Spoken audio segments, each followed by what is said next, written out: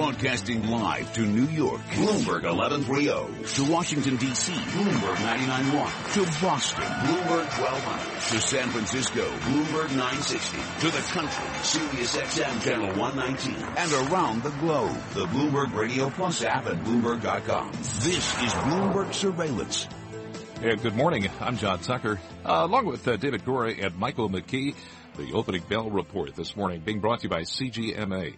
Employ a chartered global management accountant or empower your finance team with a CGMA program. Learn more at cgma.org/radio.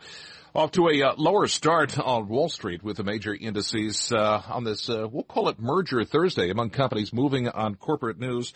Comcast, of course, offering $41 a share for DreamWorks. DreamWorks moving higher.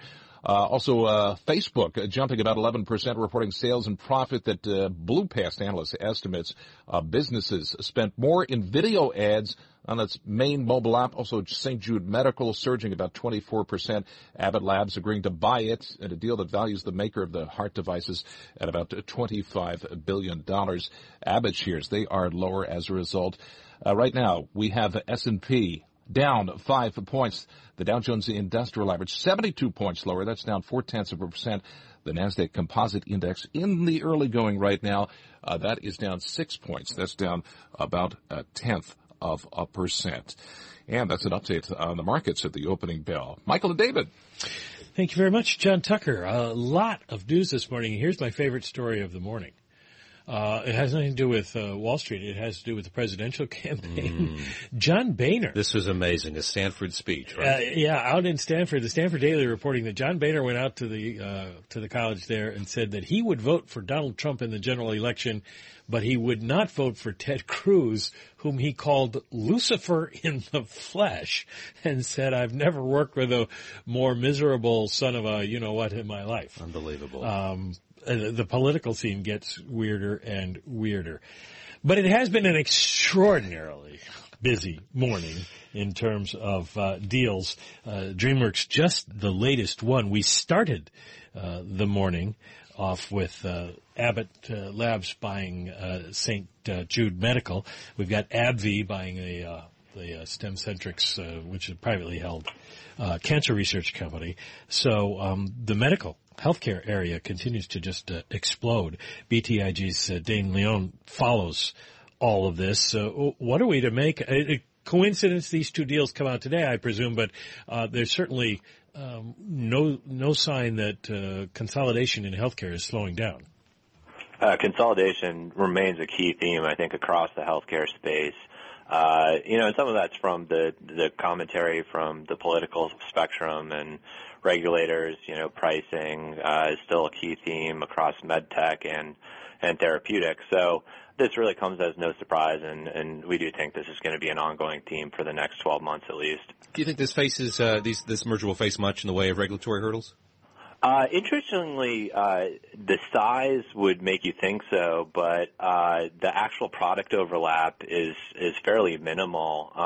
And if you think about the total aggregate post-deal revenue rate of somewhere around $28 billion, our analysis would suggest there's probably max of only $1.5 billion in product category overlap. So we don't think so, and do feel confident that they could get this deal done by the fourth quarter of 2016. The interesting thing about it is that they came out right up front and said this is going to cost us money for a couple of years, and then you looked at 2020 before we really see accretion. Are shareholders going to be happy with that? I think it's actually about in line where estimates had been. So if you rewind to August 2015, there had been a rumor floated in media that these two companies were looking to get together, which was subsequently denied by both parties. However, a number of us went through the analysis, and back then we were looking for around $300 million in OPEX synergy. They actually came in a little bit above that today at $375. With around 125 in revenue synergies through 2020. So it looks about in line. Obviously, the equity component and the premium dial back the first-year synergy a little bit to slightly below 10%, but still about in line with what people were thinking. And more importantly, this removes kind of an albatross around Abbott. There have been concerns on the vascular business, which has really failed to grow and was expected to be down this year. How to diversify some of the issues there, and St. Jude definitely brings those solutions to the table.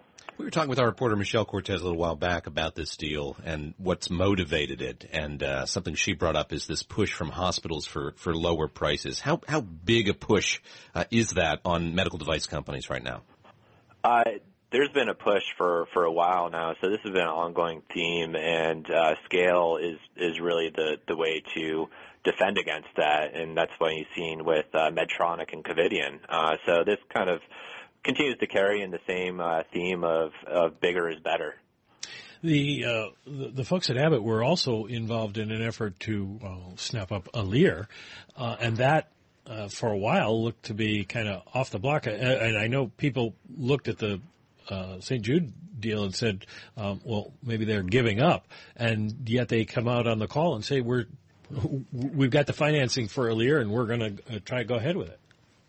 Yeah, I think the market's still trying to parse through some of the mixed signals Abbott has been sending lately. So on the first quarter call, the CEO, Miles White, was very vague about the commitment of Abbott to the Alere deal.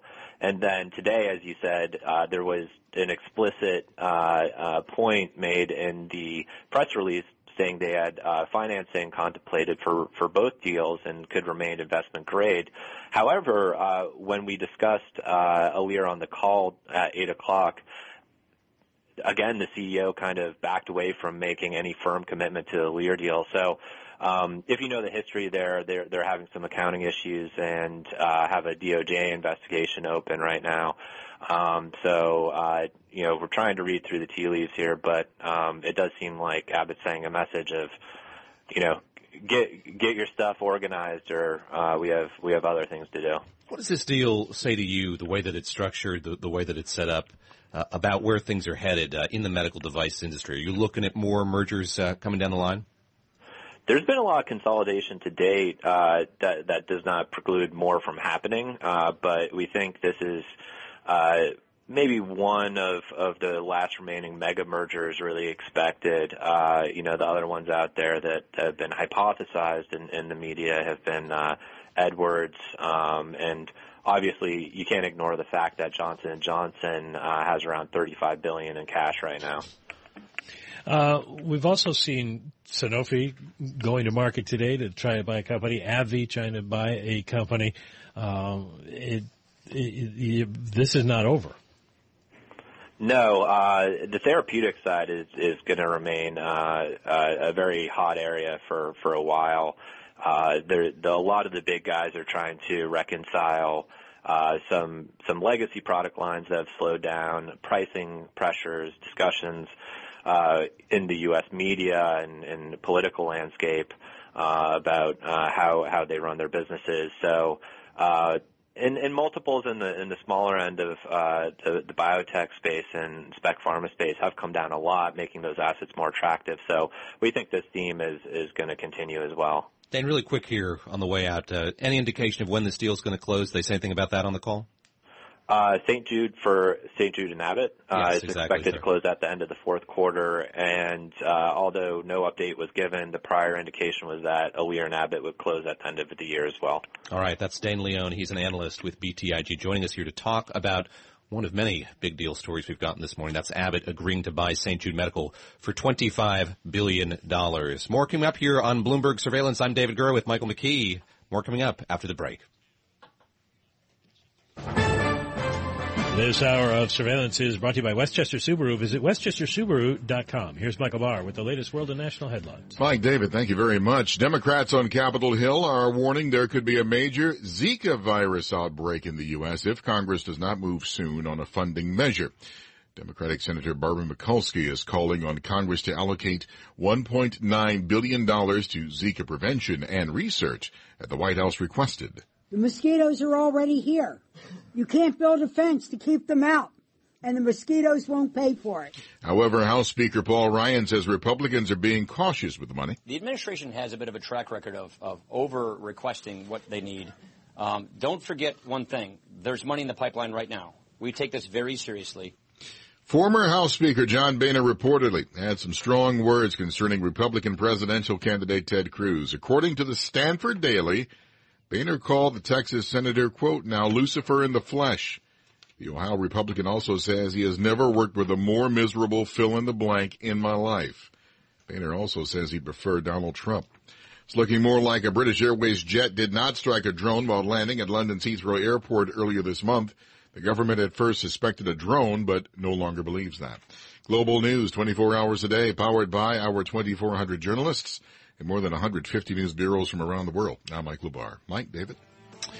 Thank you, Michael. Well, it has been an incredible day of news headlines. We've still got 20 minutes to go left in Bloomberg surveillance. Can we get one or more additional mergers, takeovers, or corporate news headlines? Stay tuned to Bloomberg Radio. Coming up on Bloomberg Surveillance, we continue to look at all of the news from central banks, the Fed yesterday, Bank of Japan, news breaking overnight that policy wasn't going to change that markedly much. We'll talk FX with the head of G10FX at Standard Chartered coming up.